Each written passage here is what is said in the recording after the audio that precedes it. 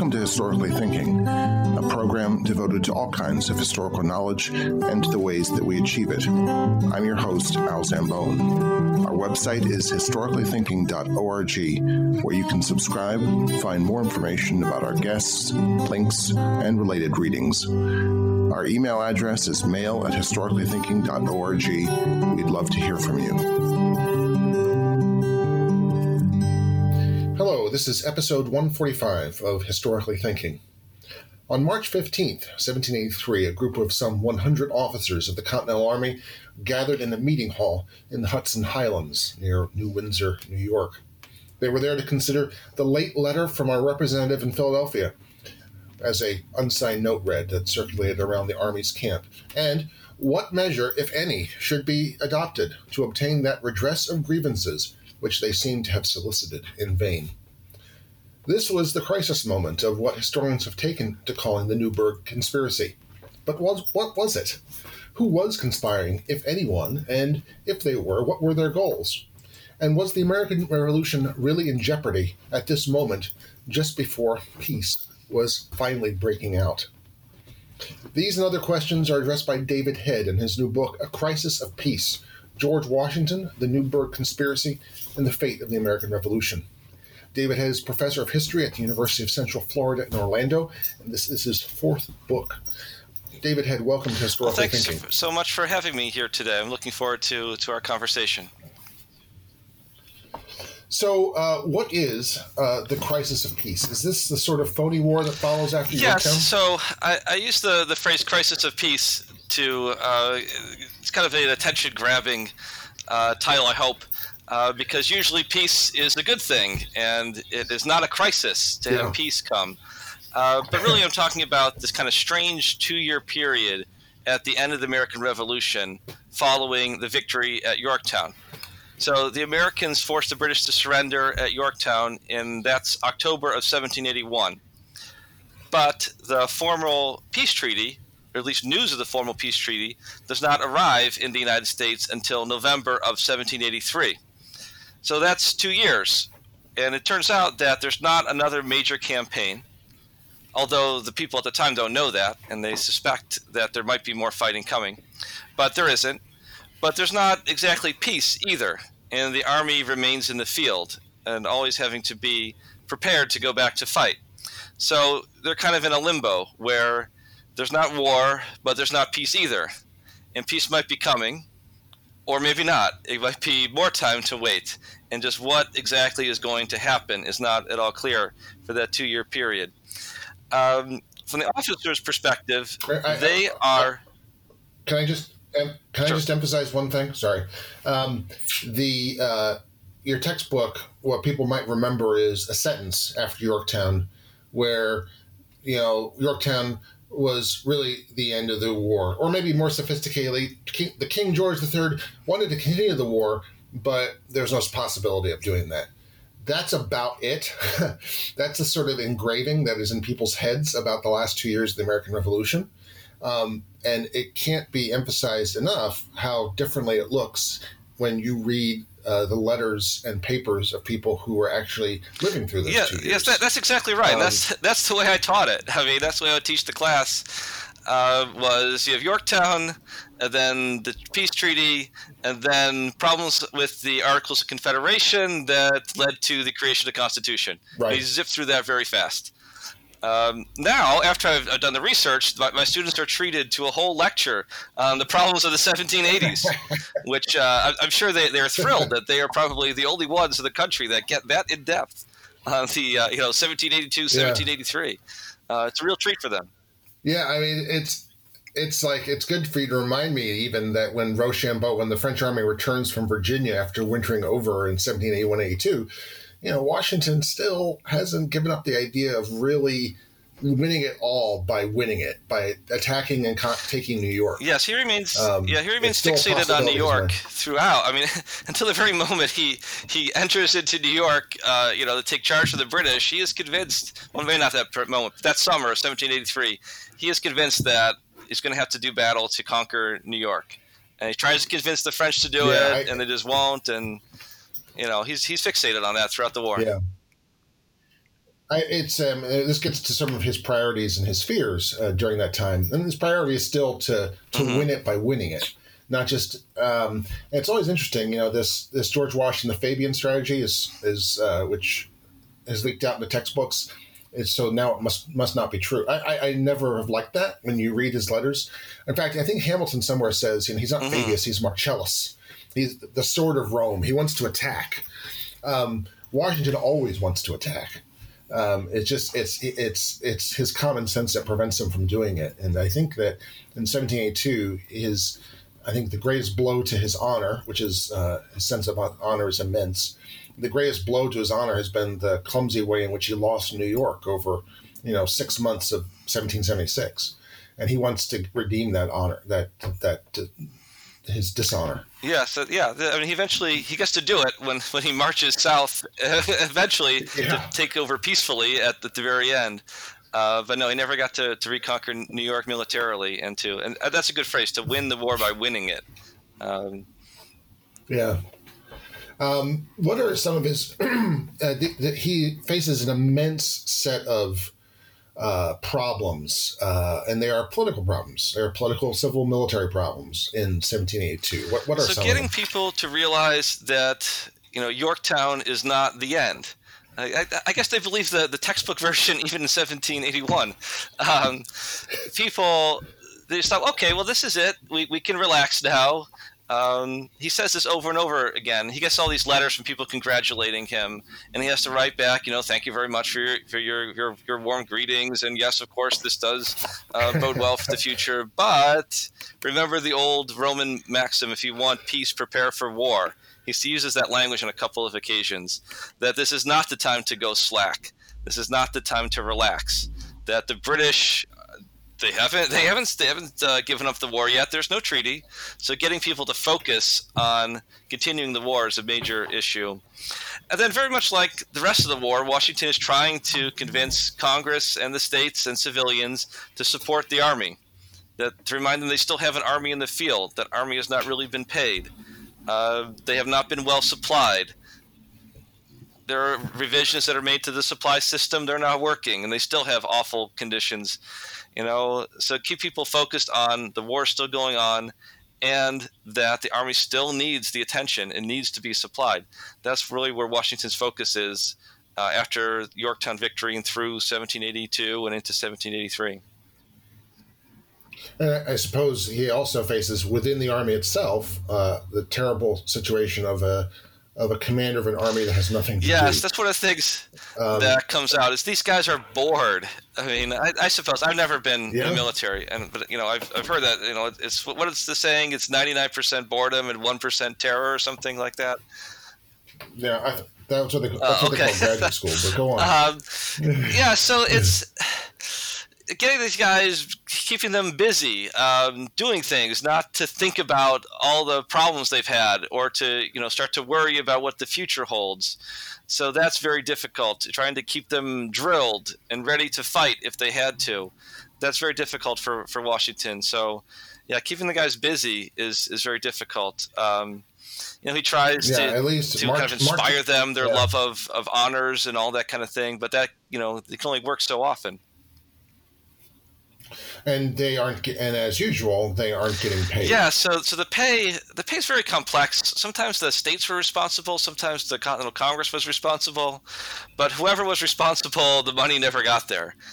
And there's actually a wonderful line from Robert Morris. Robert Morris is the superintendent of finance.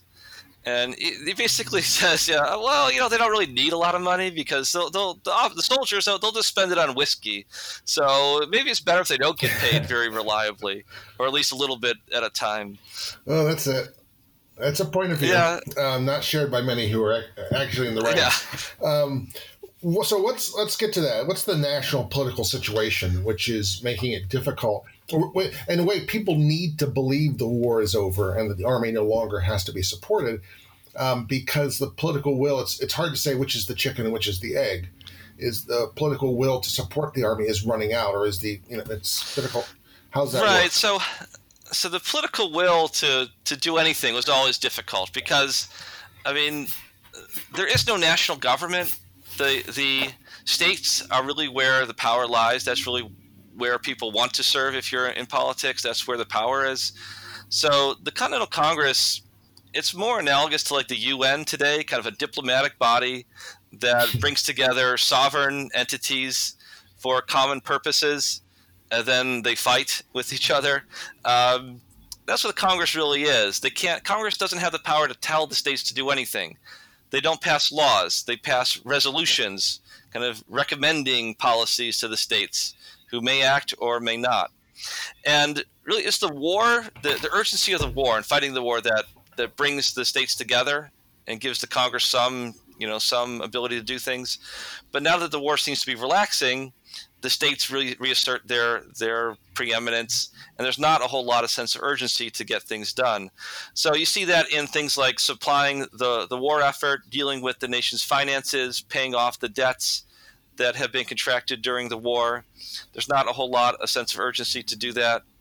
This kind of jealousy or hostility between the states also emerges in different things. Like, I see a lot side by side with all the financial problems. There's a lot of talk about what to do about the what becomes Vermont and the claims that New York and New Hampshire have to that same territory, and that's a big that's a big hot potato that they fight about. So where the borders between the states are going to be, that's an issue as well. So the politics, because the war seems to be kind of softening a bit, they can now fight to the death about other things. Those rivalries that have always been there during the war reassert themselves. Yeah, and the national financial situation is even worse. Let's take a deeper dive into this as we can. It's really complex, but it's I think some of the most important background to this, since it brings together the army and politics as well. Yeah, so the financial side is, as you said, really complex, but really any way you slice it, the news is bad. Just the cost of fighting the war went so far beyond what anybody had imagined. Even like the wildest estimates were way off of what the war cost to fight. Just subsisting an army. The army was never more than like 10,000 men or so at any one time, maybe a little bit above that, but often far below that. But even the cost of supplying those men was enormous. One of my favorite pieces of research I did was I tried to kind of visualize. So just how much does an army eat? How much do they eat during during the war? So I kind of I found their daily ration. Okay, well, so a pound of beef or whatever each man's just supposed to get, but how much is that really? So I did some digging into some agricultural websites and I found out how much meat do you get from a cow. And I was able to calculate that they probably needed about 50,000 cows to fight the war. And I did that for pigs and milk and beer and all that kind of stuff. So it's just a lot. It's a lot that they needed. It's a lot. And so the cost of fighting the war is just enormous. To finance that cost, Congress did a number of things. One is they simply printed money, and they issued their own currency, the Continental Dollar. And the actual dollars themselves, the currency, the notes, were designed by Benjamin Franklin, because Benjamin Franklin does everything in this period. And he had patriotic images, and they're kind of fun to look at. But the value just cratered immediately. And Congress ended up issuing almost $200 million in the nominal value of the notes before they just stopped doing it. About 3/4 of the way through the war, it was just worthless. Well, and let's be clear: there's nothing to indicate to anyone that it should be of any value. If you're a gold bug, there's no gold in the treasury. There's no silver in the treasury. If you're a Bryan supporter, if you're like a believer in modern monetary policy theory, this might work. But if you're a believer in sort of central banking, well, there is no central bank, and there's no guarantee that the United States would ever pay off its debts. These just are paper, and the Congress cannot stop itself from printing more and more and more and more. It's inherently always an inflationary body. Right, exactly. I mean, it's the biggest thing is that they have to win the war first, or else everything is worthless. Yeah, right. So there's that. I mean, even if we're backed by something, it's just backed by Congress's promise to pay, and that promise to pay rests on the ability to win. Yeah, and I guess it's not surprising that sort of land certificates only become valuable once really the war is winding down. I mean, I guess I've had students ask me, why don't they just pay? Why aren't continental dollars backed up by land certificates that I talk about and say 1782, 1783? Well, that's also has a lot to do with how the political problems, since Connecticut is claiming parts of Pennsylvania and most of Ohio, and New York and New Hampshire is squabbling over Vermont. Figuring out what pieces of Indian land to give to people as collateral on a certificate, that's as difficult as right. I'm not sure how much how much land does Congress even control. I don't know that they control any. That's what things are fighting about too, to try and get the states to cede their western lands, which they're overlapping claims for, to Congress as some kind of security for really for security for loans, really. But the states they don't want to do that either. So that's the land's not really out there for Congress to use. Right. So Robert Morris is the person who tries to reconcile this and becomes very important to this story. So who is he? Right. So Robert Morris was born in Britain, and he came to the colonies as a teenager. His father died while he was a teenager and left him a inheritance.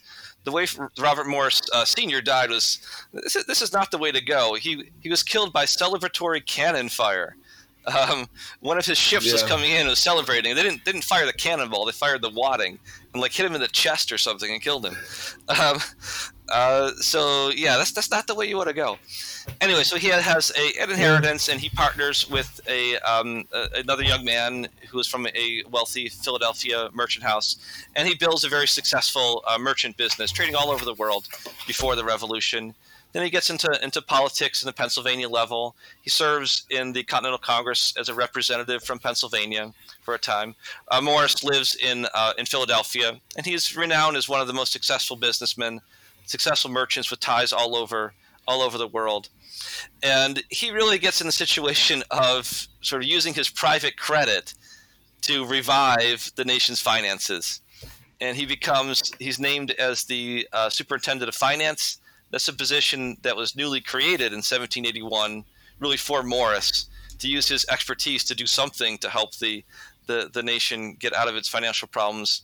And at first, the solution really from Morris, this is not a great solution, is to substitute his personal credit, to sign for things himself. That's the way he gets the army supplied, is to take responsibility for himself, because people will sell goods to Morris or on his credit that they will not sell to the national government. So that's really Morris's first strategy. And these other strategies, he founds a bank that can make loans to the national government, and he is an advocate of increased taxes. So creating a kind of tax on imports called a impost, that the revenue from that impost would be supposedly used just by the national government, by Congress, to pay off its debts. And that becomes very controversial because there is no sort of national tax during the war. It's all sort of the states figure out the taxes and send money or not to the Continental Congress to use. So is the Bank of North America, is that Morris's bank? I mean, this is very 18th century. It seems very strange to us. But remember, Morris has already put his private credit. He's buying things for the government on his private credit.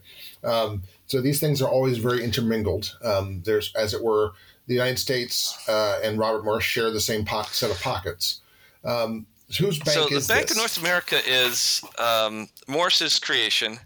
It is a public-private partnership. So it is a distinct corporation, but the government is the primary investor and put up most of the capital. So very much like the Bank of the United States would later be under Hamilton. Hamilton, is getting his ideas from Morris earlier. The bank, it has private investors also and a private board of directors, but Morris, in his role as superintendent of finance, has the right to inspect the books of the bank. So it is very closely commingled between the public and private areas.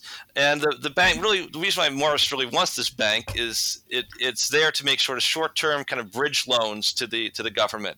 when they need to make payments, some bunch of notes are coming due. They need to make payments, but they haven't gotten the revenue from the states. Okay, they can go to the bank, get a short-term loan, cover those payments, and then put the money back, hopefully before the loan from the bank expires. So it's all very short-term, hopefully very conservative loans that are being made.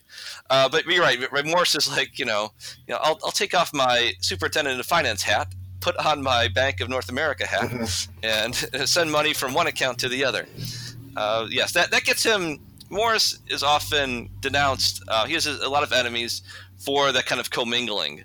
He got these charges that he was getting rich off of the war, a war profiteer, earlier during the war when he was instrumental in secretly shipping supplies from Spain, from France, to the United States. It was often kind of done to hide things from the enemy. It was done under Morris's name, but the charge was that Morris was also hiding his profits from the government in the United States as well.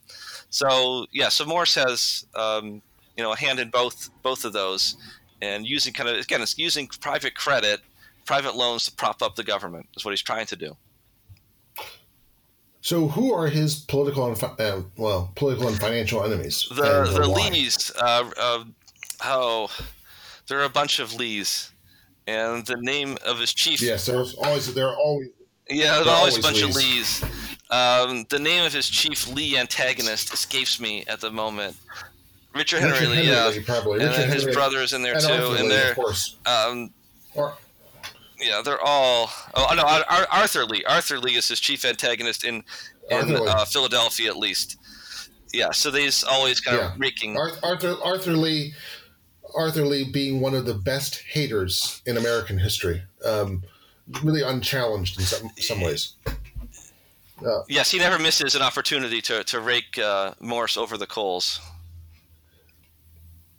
Or Benjamin Franklin, or John Adams, or Silas Deane, or the list of Arthur Lee's antagonists and targets for his hate is almost endless. So there's Arthur Lee. There's also David Howell of Rhode Island. What do they see Morris threatening? Well, they see Morris as enriching himself, so privately corrupt, but also creating a powerful central government that can tax people against their will, and that's exactly what the British were doing, supposedly. That started the war. So Howell, for example, a delegate from Rhode Island, it's one of the people I happily met during this project. I never heard of before. He's presenting Rhode Island, which is opposed to the impost tax, as being kind of the lone holdout of liberty that is threatened. And he has a great line where he says, all the critics, they always use what he calls the hocus pocus of necessity, right? Kind of a magic word that makes anything possible. It's like, no, we're not going to bend to the will of this necessity. It's never necessary. Liberty is the only thing that matters. So that's the kind of criticism that Morris gets. Personal corruption, but also that he's out to upend the revolution and institute tyranny once more. What is their plan for financing the army? Whose plan? How? They think that the nation is wealthy enough that the states can do it. They don't need a kind of a new tax. That once the war's over, the British are gone, then the government, the economy is so productive that they'll be able to throw off enough revenue to pay all the debts. Okay. So, not the soundest investment strategy if it's... Yeah, they have a I think there's a wonderful point of argument about, I think it's Howell who's arguing, we can take out loans today because we'll be able to pass along that to our children. And I'm like, wait, what? That's like the opposite of what people argue today, is that it's immoral to take on this huge debt because it's just passing on to children. Well, what Howell meant... Well, actually, in practice, David Howell does run American financial policy. So, what he meant in his defense is that he assumed that the country would be much richer in the future, and so it would be easier for their children to pay off the debts than it was for people just coming out of war. I think that's the reasoning that he gives. But it's one of those things where you read and like, wait a minute, that's not what we're supposed to. That's not what people think, is it? Then you had to kind of puzzle out the system of thought that makes that make sense. Yeah. So before we get into the tick-tock of the events of the Nuremberg conspiracy, or is it, let's talk about some of the myths that just will not die, no matter how hard you push a pillow on their face. One of them is that the Nuremberg conspiracy is a plot to make George Washington king. I don't know how often I've heard that one. Professor Wikipedia. I wonder how Professor Wikipedia is rated on RateMyProfessors.com. I think that really conflates two things and understands them incompletely, each one. So the Washington as king idea, I think, comes from an earlier incident in the May of 1782, when an officer named Louis Nicola. I don't know how to pronounce his name. I've never heard of a standard pronunciation of his name. So anyway, the officer Nicola there, he was head of the Invalid Corps, and he's one of these guys who doesn't have a lot to do, and has his mind gets free reign. He writes a letter to Washington, kind of floating the idea of, if the Congress doesn't come through and pay us what they owe us, we can just agree to take our compensation in land, and we could form a new state out west. And we could model a new state on the British model, scrubbed of its abuses, but really the British system. And that would be a way that we could find some compensation for us moving forward. The letter, it never offers the crown to Washington. It never says, hey, would you like to be our king someday? It's just kind of floating this idea to Washington. Hey, wouldn't it be okay if Congress doesn't come through, we can take land and we'll form our own state out in the West and live happily ever after. Nicola, he has a great line here. I love this line. He assigns all of his problems. He says all of our problems to officers come from what he calls Republican bigots. People who are too attached to Republican ideals of liberty that they won't cough up a little money for their officers. Washington puts this down pretty quickly. And this is a great letter. It's a great exercise in Washington restraining himself, but also really beating a guy up. He calls Nicola, he says, sir. And it's always bad when Washington calls you sir, kind of that cold way. And he goes on and on about how this is a really dumb idea. But in restrained Washington language. I offer a translation in the book where I say, what Washington really means here is, you are nuts. You're crazy out of your mind if we think this is a good idea. And what is wrong with you that you think I would think this was a good idea? Nicola then writes, I think, 4 letters of apology, kind of groveling to Washington. No, that's not what I meant. That's not what I meant. So that's where the idea of Washington becoming a king comes from. That's what gets going. Yeah, and it's almost unfair to call it an incident. It's one single letter from Louis Nicola. It's not in the newspapers. It's not being discussed. It's not being discussed amongst the officers of the army. It's one letter from this sort of amateur philosopher who his kind of there's a great article which I know about from, I think it was published in the Journal of the American Philosophical Society, about trying to put this letter in context. He's not actually offering a crown to Washington anyway, as you say. So it's been completely pulled out of all proportion to its reality. Yeah, one of the things I think maybe people don't realize, you look at history and the American Revolution and these officers in Washington, we assume that they were thinking deep thoughts all the time. Sometimes they're just dumb. They just say things they shouldn't say. That's Nicola, the beginning and end of it. This is just a dumb idea that he kind of flew off without thinking. He's sort of an amateur he's an amateur Enlightenment philosopher, and the Invalid Corps is one of his many ideas. He has lots of ideas. He wants to start a military academy using invalided officers to teach new officer cadets. I mean, he's a little Benjamin Franklin himself. This is one of his many ideas. It's also interesting. This is actually Charles Lee's idea from 1776 or 1775, is to have a state of former officers and soldiers out in the Ohio Valley. Maybe doesn't get as far as having a dictator, but it's one of Charles Lee's earlier ideas. I think also another myth you hear is that Washington could have been king if he wanted to be one. which I think is a terrible myth. I don't know what you think about that. Yeah, it's one of those things that I think is more about the politics of the 1790s or the early republic. I'm not sure where that starts to get attention. It is to emphasize really. I think that is to emphasize the danger in that moment, the 1790s or after, that some people perceive of monarchists are threatening the republic. And if it weren't for Washington, we would have lost already. And of course, Washington, is kind of a revered figure after his death. It's like all that stood between us and those evil monarchists who our political enemies support was Washington. Washington's gone. There's nothing defending us now. All right. So I think it's more about the politics of later than it was anything about the 1780s or any time Washington lived. Yeah, I think that's right. I also think that the only thing that if Washington or a figure like him had declared themselves dictator, the American Revolution probably would never have stopped. It would have kept on going under a different guise as a civil war. It's a sort of a belief. It's imposing a sort of idea of American central authority on the past, and people just don't realize how decentralized and in some ways ardently Republican people have become by 1782. There never would have been a majority of people that would have accepted someone by that time, accepted someone declaring themselves dictator or monarch. I mean, don't get me wrong. I think it's pretty amazing that George Washington quit. It's a historically unprecedented moment in just about every way.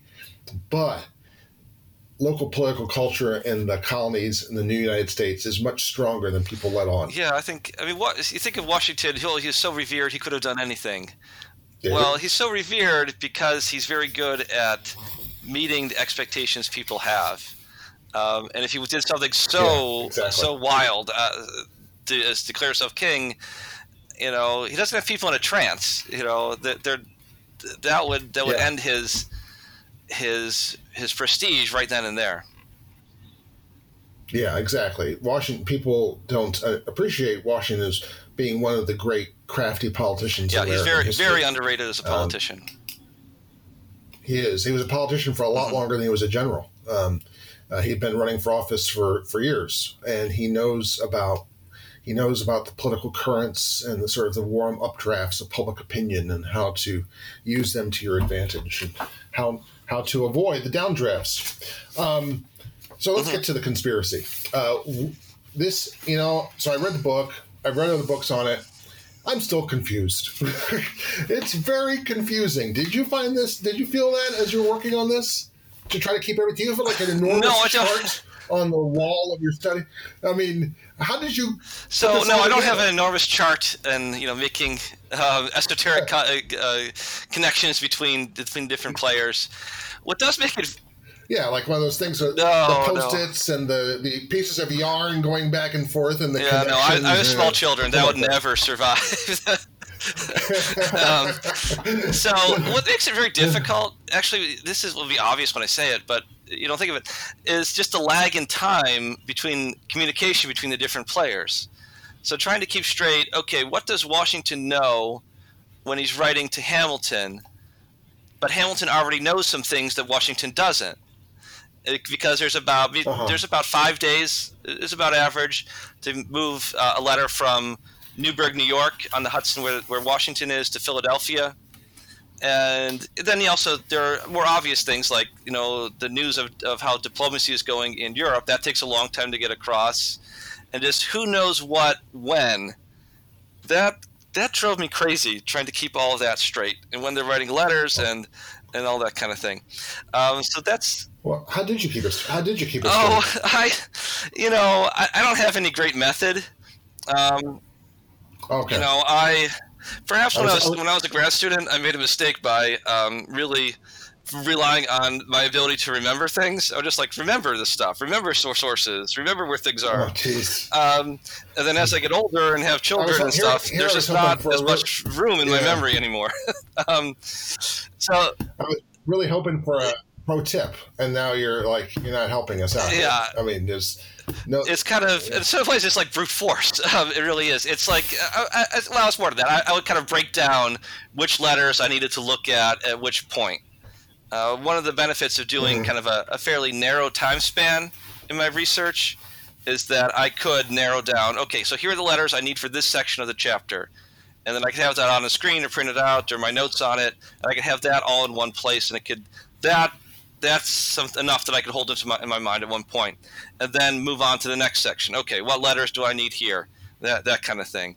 So yes, kind of breaking it down to a small enough chunk that you could work with at one time. And I guess the smartest thing I did was to choose a topic that was only about 2 years in length. From beginning to end, so I'm not dealing with tens of thousands of letters over a 30-year period or something like that, but it's small enough that I could focus on just what I needed for that particular point that I was trying to make. So in that sense, I could just keep track of it in a Word file or on my notes, that kind of thing. So no elaborate connections between different people. So when does this immediate story begin? Let's begin it right after Christmas 1782. There's a delegation of 3 officers going to Philadelphia.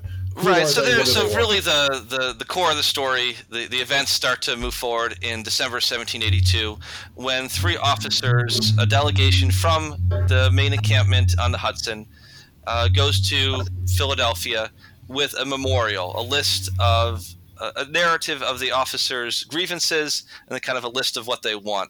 They're led by General Alexander McDougall. He is originally from Ireland, I believe. Scotland, yeah, one of the British Isles, from Britain, and he has settled in New York, so he's a New Yorker for all intents and purposes now for the story. And then he goes with Matthias Ogden, who was from New Jersey, a colonel, and then a colonel from Massachusetts, John Brooks. So these 3 men are representing the Army. They go to Philadelphia, they present their memorial, and the reaction generally amongst the congressmen is that the requests are just. The problem is that there's no money to pay them. What? Wait. Okay, so you're right. Let's back up. So the requests are principally for back pay that they'd never received and corrected for depreciation. The officers want pensions that they had previously been promised by Congress. They had been promised half pay for 7 years at one point, and then later, after Benedict Arnold changed sides, the officers were promised half pay for life. That's really, they have some other ancillary requests, but that's really the core of it. They want their back pay and they want pensions. They're willing to make a deal. They said, just give us a lump sum payment or some conversion of our pensions to a shorter time period. Okay, they're willing to negotiate on the amounts, but what they want is the money and the pensions. Okay. Now, would I be right in suggesting that it's not just the money that is important to them? I mean, this represents something else. It's the money, but it's also what they're going to do with the money. Part is they're going to support their families, pay their families' debts, but a big part of it is that officers consider themselves gentlemen. And now gentlemen are not supposed to care about money because that's the kind of base thing that tradesmen do.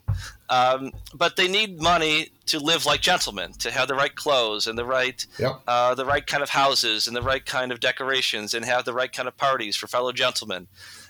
So they need money to live a gentleman's lifestyle, because being a gentleman is really amorphous in this period. I mean, you think like there's a really strict line of succession. There's a kind of a strict idea of who's a duke and who's a marquis and all that kind of stuff. And there is. But down where the American officers were in the United States, we don't have real aristocrats, real lords and all that. It's all kind of hard to tell sometimes who's a gentleman, who's not. And by looking. You know by how gentlemen carry themselves, how they act, how they talk, how they interact with other people, and the clothes they wear, and the houses they live in, the carriages, whether they're drawn by 4 or 6 horses. I mean, only by 2. You think, oh, that guy's just pretending to be a gentleman. If you can only have 2 horses. No. So little things like that. And the officers, they do not want to go home in rags, deeply in debt, because then all their neighbors will know that they're not really gentlemen. Now, some of these guys are independently wealthy, like Washington. Okay. Very few of them are. Much more common is guys who went into the Army from sort of modest backgrounds, and they wanted their service as officers to establish them as gentlemen. It was supposed to be the other way around. It's supposed to be you're a gentleman, then you become an officer. But there just weren't enough real gentlemen to staff the officer corps. So there was an opportunity to kind of, if you were the son of a merchant, okay, you wanted a gentleman status, you serve as a major in the Army, then you go back home and like, hey, I'm a gentleman now. I have my major's rank to prove it. Well, that's not going to do a whole lot of good if you have no money to live the lifestyle of a gentleman. So that's what a lot of it is about. Yeah. It's about the money itself, to pay their debts, support their families, but also to keep up the status that they have become accustomed to. I just want to point out there's a mythology, say in the South, that the real gentleman doesn't think about money, and you can be a gentleman without and have a poor gentleman. Well, a friend of mine, I think Brent Tarter, who's been on the podcast before at the Library of Virginia, has pointed out this part of the myth of the Southern gentleman only begins when everyone is completely impoverished after the Civil War. Prior to the Civil War, if you're a gentleman, you have money. That's how you operate as a gentleman. That's what makes you a gentleman, as David said. You just can't be. You cannot be an impoverished gentleman prior to the Civil War any more than you can talk about yellow having weight. Right. It just doesn't make any sense to them. Yeah. So they need their money. They need their honor. They need their reputation. They need to be gentlemen. And Congress thinks this is all great, but shucks. There's nothing to give. Yeah, exactly. It's like, well, it's up to the states. It really is up to the states. When the congressmen don't have a lot of power one way or the other. And so, what does Congress do, or what do these three officers do? McDougal and so they started working the various representatives. I mean, it really comes around to So Morris has an existing program that he's had a lot of trouble implementing. One part of the program is founding the Bank of North America, which he's able to do. But as far as kind of long-term funding of the debt, Morris doesn't have any illusions they're going to pay off the debt. Really, he just wants to fund it so then the credit is reestablished, so then you can take on more loans in the future, just to revive credit. So Morris would like to see the implementation of the impost tax. So that would be a 5% tax on all imports. The problem is that politically, a new tax like that would require an amendment to the Articles of Confederation, and amendments to the Articles of Confederation require the unanimous consent of all of the states. So they would need the approval of 13 state legislatures to get this done. Eventually, at the end of 1782, it looks like you're going to have all of them, or at least 11. Georgia is never represented, and no one really expects Georgia to really send any kind of message because they're occupied by the British and they're far away. So really, if they get 12, that'll be fine. But Rhode Island is the lone holdout. Rhode Island says no, we're not going to approve the impost. And then independently, Virginia, which had approved the impost, they take it back. So they take it back. This is at the architecture, the engineering of the Lee brothers, Arthur Lee and his brothers. They get Virginia to reverse its vote in favor of the impost. So losing those two means the impost is not going to affect. That happens just before the officers' delegation arrives. So Morris and some of other congressmen, Alexander Hamilton and some others, they would like to have the officers kind of put their reputation, their weight of their numbers on the line, along with other advocates of the impost, other debtors, or other creditors, people who are owed money by Congress, kind of all pull together to kind of send a message to Virginia, to Rhode Island. You have to approve the impost to get us the money that we need. So that's part of the politics, is kind of using the Army to align with other creditors so that everybody can pull together to get the impost enacted, to produce some money. So you're saying that there are congressmen who wish to use the army as a sort of political lever against their political opponents. Are you So thinking of that I don't strong? know if it would be. I would put it in the context of using other groups to do the same. So the army is not alone. Is getting the kind of interest of the army to be joined to the other creditors, people who loan money to the government, and really sort of other people who are interested in establishing the nation's credit. You can see kind of in that sense. So it's not just using the army. It's a much larger political strategy than that. Mm-hmm. So Robert Morris is part of this group. Who else is joined with him? Gouverneur Morris. Is Gouverneur Morris is not in Congress at this point. He is Robert's assistant secretary in the finance office. Okay. Who else is part of this congressional Morris faction? Hamilton seems to be part of those discussions. Also, Alexander Hamilton. Yes, I've heard of him. When has he become a congressman? Oh, it is in, I believe, it's again November, December 1782. He starts in Congress, so right at the same moment. Okay. Mm-hmm. And others like Richard Peters, a delegate from Pennsylvania, was involved in this. James Madison seems to have been sympathetic on various points. And then some of the other administrators, the Secretary of War, mm-hmm. Benjamin Lincoln. But I hesitate to call it a Morris group because they also have their own ideas. Benjamin Lincoln, for example, is someone who thinks that the states should pay for the officers' pensions, not Congress. But he's more sort of in favor of a national form of government more generally, just not on that particular issue. James Madison is generally nationalistic, but on things like the creation of the Bank of North America, he doesn't think that that's a good idea. So it's not as if Morris is kind of calling the shots and everybody is in with him. These are people who are aligned in terms of the fact they'd like to see a more powerful central government, but on particular policies or the way to get there, they often have disagreements. So where is the tick-tock of this story by the end of January, beginning of February? Is this stalled out? It looks like, it's stalled out. The Congress has just this maddening habit of discussing something, sending it to committee. The committee comes back with a report. Mm-hmm. They discuss that as the full body. They send it back to the committee, or they create another committee.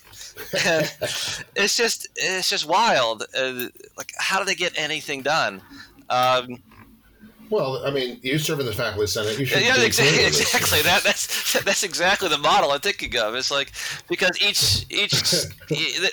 send things to committee, right, to work up with this, but each congressman, each delegate wants to edit the thing as it comes forward to the whole body, which defeats the purpose of sending it to committee in the first place. If everybody would just wants to have to take it apart when it gets in front of them, exactly. And naturally. So where does stand? Yeah, it's kind of buried in committee. They're making some progress, moving things forward.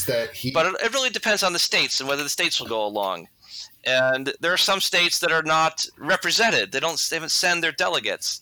The terms of service to the Continental Congress they're not uniform or standardized in any way like we have today. There are different sizes to the delegation. Some states send 2, some 5. Some send 2, but only one guy shows up, that kind of thing. So there's just not there's a quorum, but there's not the full body. There's not every state is represented at every moment during the story. So partly they're slow, partly there just aren't enough delegates there. Some measures you need 7 votes for, a majority. Some other measures you need 9 votes to do. There's one point where they can't decide whether this particular measure they're voting on requires 7 or 9 votes. So then they need to take a vote. Is this something that needs 7 or 9 votes? And they decide that they decided it's 7. And then they think, well, wait a minute. Does the committee to decide whether something needs 7 or 9 votes, does that need 7 or 9 votes? It's like, come on. Then they realize, they talk about this for a while and realize, wait a minute. we have 9 votes in favor of doing this anyway, so it doesn't matter. Like, okay. So you guys didn't think of that before you started arguing for a half hour about this? So anyway, it's kind of stalled out. It all sounds so familiar. It's kind of stalled out, but there are plans to move things forward involving the Army. So one plan that gets pushed forward, the Morrises favor a plan that the Army should openly declare that they will not accept a partial payment. By partial payment, they mean the Army will not agree to be paid unless every other creditor is paid too. That's what the Morrises want. So the Army to say, okay, don't pay just us, pay everybody. Because that's one policy that's floated. Well, we'll just pay the Army because they deserve it, they're soldiers, but we won't pay these other creditors because they're speculators and speculators are bad. Okay, so that's one plan. Another plan is that Congress should ask the Army to stay in the field until they can figure out a solution. The real kind of thing that's moving this forward, what's kind of imposing a deadline, is the idea that news of peace might arrive. So if a peace treaty arrives, which it could, I mean, as well as they know, it could arrive, it could arrive March 1st for all anybody knows, whenever the next ship comes in. So if that arrives, then this is a real crisis if the officers have not been paid. So the idea is, well, Congress will say, we'll keep you in the field until we figure it out. That way, we'll have some time, but you officers will also have the time, the guarantee you need that you're not going home empty-handed. Okay, so that's the second one. A third, and then playing things out, peace might arrive, and then they might have to think about it. I mean, that's the officers' crisis. Exactly, it's not right. Well, crisis. What are the officers going to do? So it kind of gives them some surety that they will not be forgotten. And then finally, there's an idea that's floated. This is a new piece of evidence that I found. Others have not, I think other people have seen the letter. They just haven't appreciated the significance of what's being said. Is that there's a plan, an expedient is what it's called in the kind of, very careful language, to have Washington write to Congress asking Congress to keep the men in the field. So in the previous strategy I mentioned, is Congress initiating things. In this new expedient plan, it's Washington initiating things on behalf of the Army. So that's kind of where things stand. They're trying to figure out what's the best strategy. Peace might arrive at any moment and throw things into flux or into chaos as far as the officers are concerned. But the officers haven't been told no. They just haven't been told yes. And what they're really being told is you'll have to wait while we figure it out. Well, this is something my 5-year-old is now saying to us a lot. When we tell her to wait, she says, it's hard. Like, yeah, that's a really deep insight. Yes. Waiting is hard. And I think this brings us to for most historians, the infamous February 13th, 1783 letter of Alexander Hamilton. So this is a really, I think, misunderstood letter, but I don't fault anyone for misunderstanding it. Hamilton is very cagey, and he will not quite come out and say what he thinks. So in a letter that is so cagey, it's very easy to it's very hard to figure out what he's really saying, and therefore it's easy to kind of read into it many different interpretations. Yeah. This is a key letter because others have interpreted this letter as Hamilton kind of telling Washington, we're going to cause trouble, okay? So you should be ready to quiet things down once we cause a crisis, which we're going to do to provoke the states and the Congress into enacting this tax. Okay, that's one interpretation. It's also been seen as kind of Hamilton coaching Washington on how to treat the officers, how to handle this crisis that's coming. Like you can. I'm skeptical of that one. Like you can coach Washington to do anything. Given that this is the first letter that Hamilton that we know of that Hamilton's written to Washington since they're falling out. I'm skeptical on those grounds, and also the grounds that anyone is able to coach George Washington on much. I think this is really Hamilton kind of feeling out. So I put this together with the expedient letter that I mentioned a moment ago. This is where I think people have not appreciated the significance of that plan. That idea of a plan of an expedient comes from Baron. I know about it from a letter from Baron von Steuben. He's another one. I don't know how to pronounce his name correctly. Steuben would be Germanic. Okay. Steuben is American.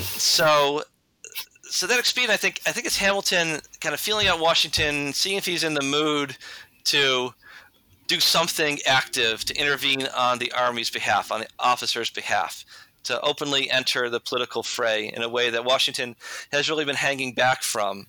And then Washington complains to Congress, but really sort of on the behalf of the Army so they can win the war. It's a little bit different if he were to write on behalf of the officers to get them pensions, which would seem to benefit only a select class of individuals, not the whole country together. So I think that's what Hamilton's doing, although I'll admit there's a lot of room for interpretation there. But I think when you put it together with the larger context, it's not Hamilton just being Machiavelli, the way many people think he was. He's trying to accomplish a particular purpose, which is very touchy, again, given the situation and also the fact that Hamilton has not really been in contact with Washington since they had an argument the previous year. Mm-hmm.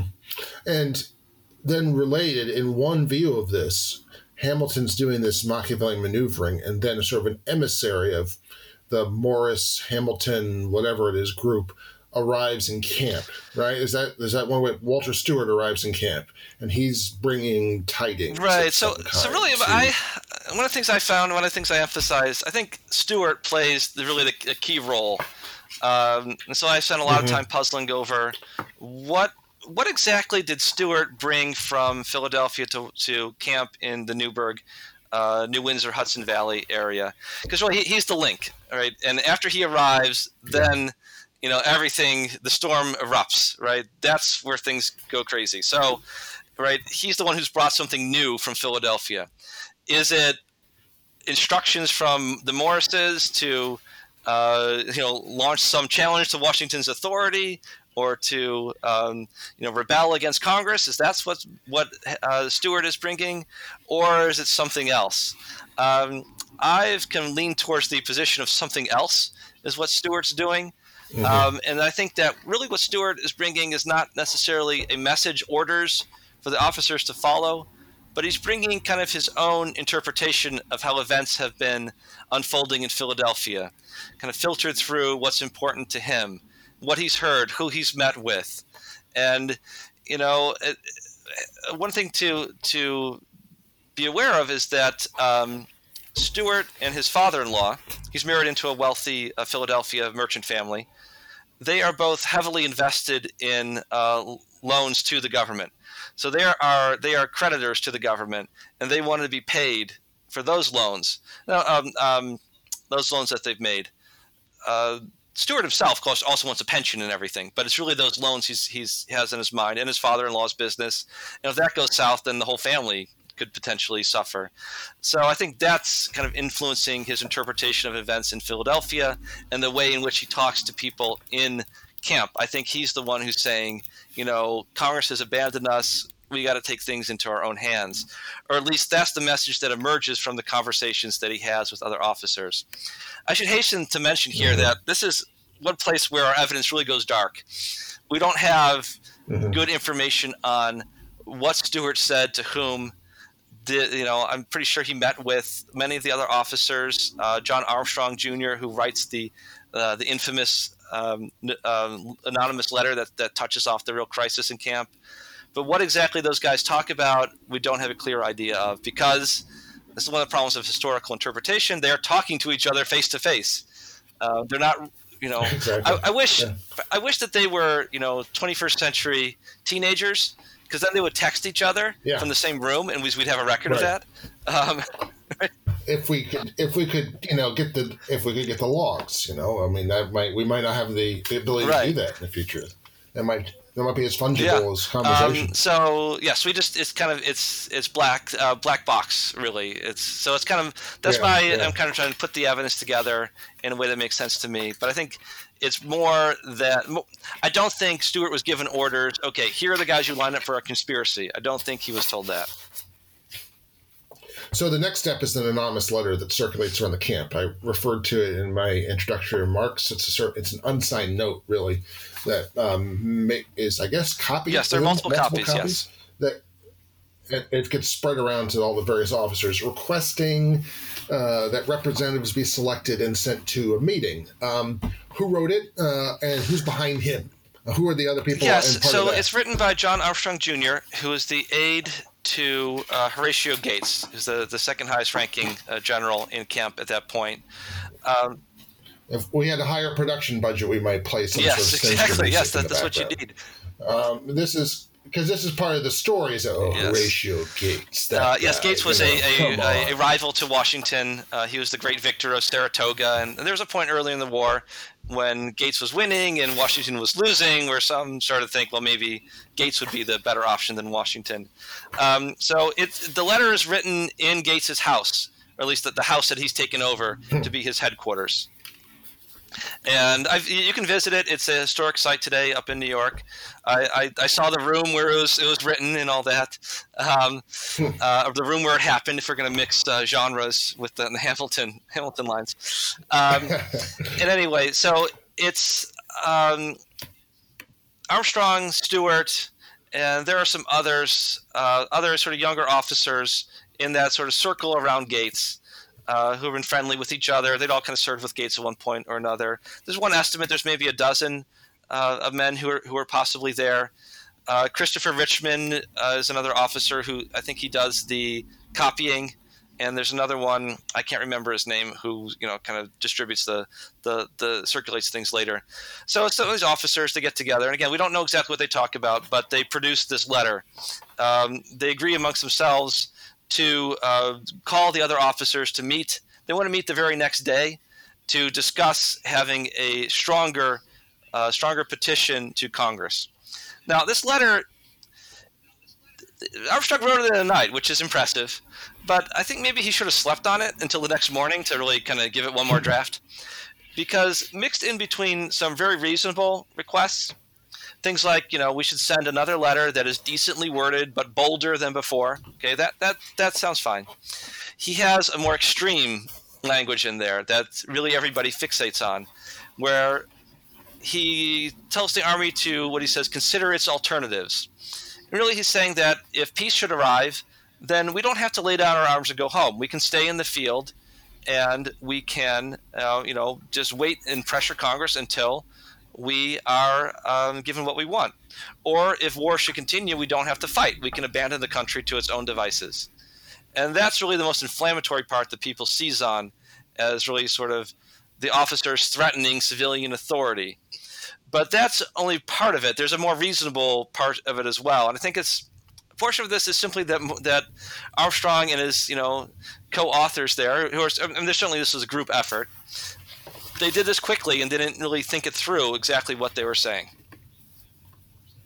Mm-hmm. This letter gets around, and I believe is it Jedediah Huntington from Connecticut who just says that Washington is amazingly agitated, which I take to be Yankee understatement. Yes, that's exactly. Yeah. It's one of those moments where Washington probably, he can lose himself to both joy and anger, and this is probably one of the Washington, he could really unload on his military family, his aides, and there were probably some loud moments at his headquarters. I mean, yes. And he sees this. This is for him. This is the crisis. Why is it the crisis? Washington. Washington sees this as a conspiracy. I mean, he's one of the first interpreters of the event as a conspiracy against the Army, trying to drag the Army into the politics of the moment. And so he sees this. He sees this as being written by Gouverneur Morris. It's most likely he suspects Morris. That's kind of the rumor around headquarters. Supposes Morris did this. Washington doesn't believe any officer wrote this. He says it must have come from Philadelphia. And kind of Armstrong wouldn't like this. Washington suspects that no officer could have had the talent to write it. So Armstrong actually spends the rest of his life trying to take credit for this without really kind of being blamed for it, because he wants everyone to know that he was talented enough to pull this off on such a short schedule. It's really kind of funny. It's like, I was talented enough to do it. Not that I did, but I could have. No, certainly. Yeah. So anyway, so Washington really sees this as a conspiracy. He had recently received letters from Hamilton and from Joseph Jones, another delegate, the delegate to Congress, one of Washington's neighbors in Virginia, warning him that there are these rumors floating around that he was starting to lose his popularity in the army. And Washington kind of brushed this off as just a lot of heated talk in Philadelphia. But once he sees this letter circulating in New York, he starts to think, oh no, those rumors might be true. There might be something going on. And he thinks that this has been expertly timed with the arrival of Stuart from Philadelphia, and then the appearance of this letter. It couldn't possibly be a mistake. It must be something from Philadelphia that has been sent to stir us up. Couldn't possibly be a coincidence. It couldn't possibly be a coincidence. It's how we always fall into conspiratorial and of course, thinking. in the 18th century, there are no accidents. Everything must have been calculated by somebody else. There's a certain way in which the Newtonian universe leads to conspiratorial thinking, except that conspiratorial thinking has always been around. But there's always got to be now at least you have the excuse of action and reaction. There always has to be something, some impetus, something that led there to be impetus for this. So what this leads to is the confrontation, the great scene, the Temple of Virtue, this enormous log meeting house, Horatio Gates, of all people, chairing the meeting, and then the late arrival, George Washington, rides up on his white horse, gets off, gives a speech, and it's over. But you're suggesting throughout the book that there never was a conspiracy, which is a sad letdown for a book about in many ways it would have been much better if I'd unearthed the conspiracy and the threat to the Republic in his very first days, and it would have been a much more sensationalistic book, and the kind of thing that gets you on TV and that kind of stuff. So my sort of personal self-interest would have been much better served by having a more sensational story. Don't worry, those books will continue to be written. I just, honestly, I just didn't find the evidence for it, and the part of this is that I'm skeptical of conspiracy thinking in general. So I would put that out there. Why are you suspicious because of it? I think the world is simply much too complex for conspiracies to really work as often as people want them to work. And I think what conspiracy thinking does is in some way shield us from really the awful reality that our lives are not in anyone's control, that there's randomness in the world. And, this is just going to be morbid, right? I mean, I don't think, go ahead, man. I don't think I'm going to get in a car accident on the way home today, but I might, and I don't like to think about that. I mean, that's really not something you can't function that way, thinking that way, but it could happen. And if it happens, it's probably not that anybody was out to get me. It would be a confluence of many different factors all coming together at once. And that's just hard to live that way, thinking that your life is really not in your hands. I think one way to think about that gives people some kind of perverse comfort maybe is, well, I have an enemy who's out to get me. I can identify who they are. They are, there is somebody is in control. It might not be me, but there's somebody. And if I can fight against that person, I can enact policies to restrain the activities of those people, then we can finally be completely secure and my life can be in my own hands again. I don't have to worry. Well, that's just not, I don't think that's the way the world is. It's, it just doesn't happen that way, and it's hard to think about it. I've often heard from people that work in, say, D.C. or New York or Hollywood. I think it's William Goldman, the late screenwriter, in his autobiography. His first rule is no one knows what they're doing, and I think that's true for when you start to examine the back of the sausage factory or how the lemons get crushed. You start to realize, heck, it's true for universities and colleges too. We actually, a lot of us don't know what we're doing. That's not something we want to live with. That's not a whole lot better than there's a conspiracy if somebody's out to get you, and everybody's incompetent. But no, it's not. But it's what's even worse is it's not what you want to believe if you're a voter, an investor, or someone who's paying for their children's college education. So there's always a presupposition that people know what they're doing. And if they know what they're doing, then they might know better than you.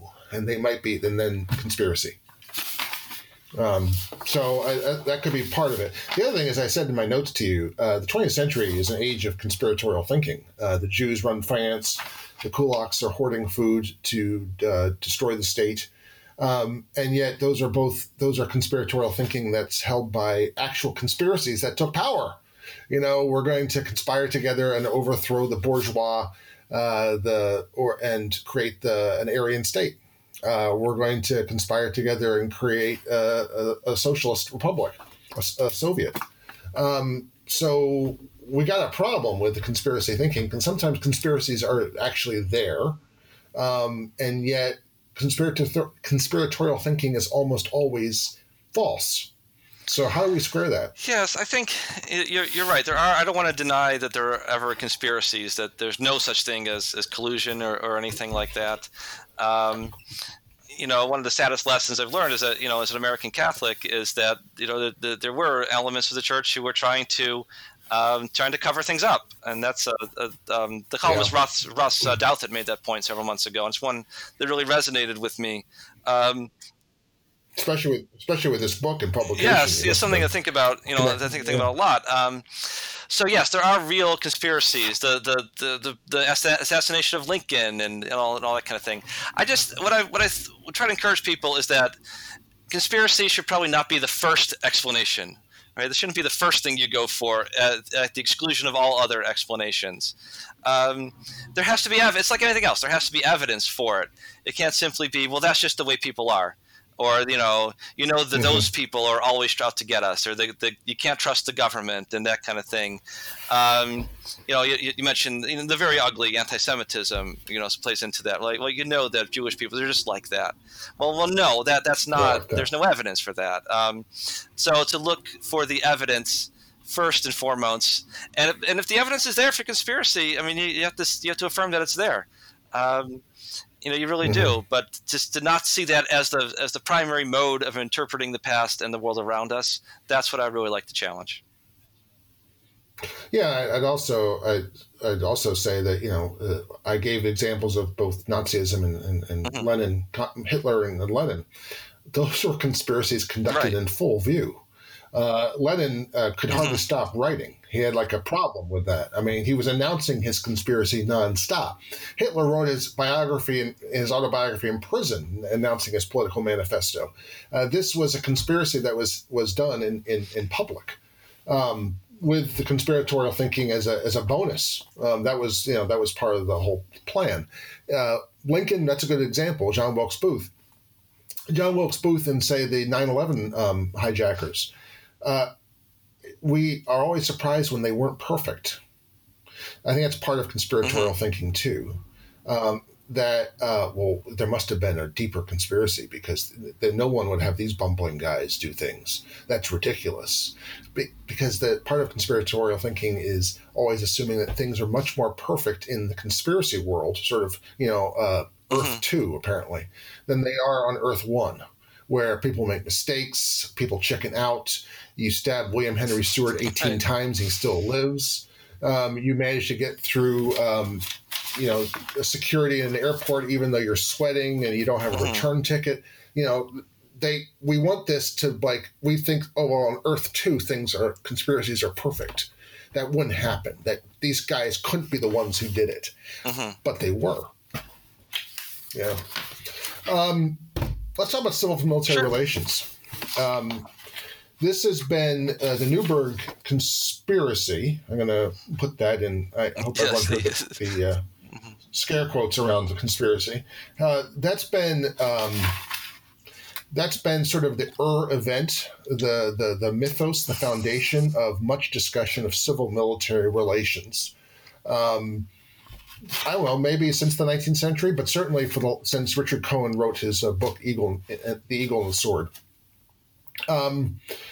How does this change sort of the way that we think about civil-military relations if this wasn't a sort of sophisticated conspiracy? Right, so I should emphasize that just because it wasn't a conspiracy, that doesn't mean it wasn't dangerous.